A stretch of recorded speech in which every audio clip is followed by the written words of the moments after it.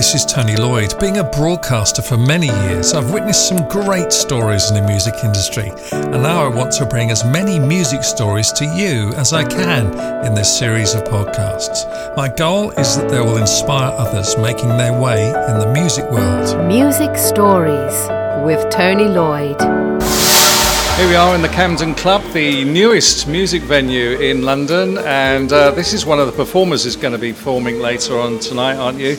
It's Harri Mason. Welcome. Thank you very much. Thanks for having me. And how did music start for you originally? Going right back. What happened? Yeah, right back. Okay, so I fell in love with music at a young age, but my parents didn't play it or anything. I wasn't musical at all. I didn't think.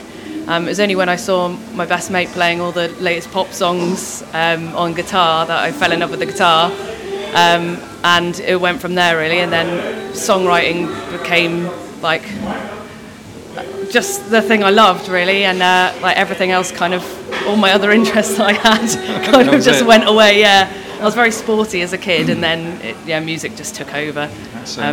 And I've loved it ever since, and then just been in bands for years, and then in 2019 started going solo when I finally got the confidence to do it on my own really.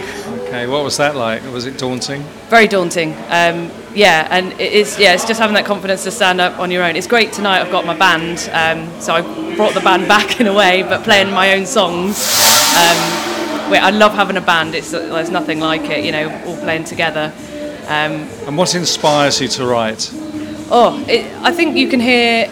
I love listening to all sorts of new music, and I listen to like music from years ago as well. And there's always new things that spur you on. And then sometimes it could be a phrase someone says, as little as that, and you're like, that would make a great lyric. Lots of writers reflect what's going on in their personal lives. Yeah. Do you find that happens with you? Yeah. If it's not me and it's not my personal experience, it'll be like one of my close friends, or when you hear those stories and whatever moves you at that time. So yeah, sometimes it is me, and then sometimes it's the people who I love around me. Because that's where you get the real heart when you write songs from real experiences. You've got an album, haven't you? Tell me about the album. Yeah, I've got two now. So I got one that I released in 2019. And then obviously the pandemic hit, so it was just, right, I'll write another one then. Didn't really get to promote it, but it was like, great, okay, well, I'll just write another one. And then I'm writing my third one at the moment, just finishing it up. So I'm going to play some of the songs tonight, which will be exciting. Brilliant, we look forward to that. Tell me about Glastonbury. Oh, absolute dream. Like, that is one of the highlights of my life.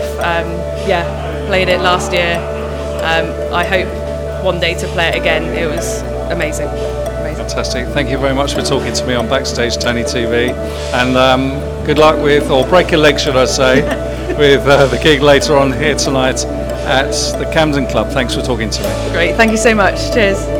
Tony Lloyd, creating audio and film worldwide.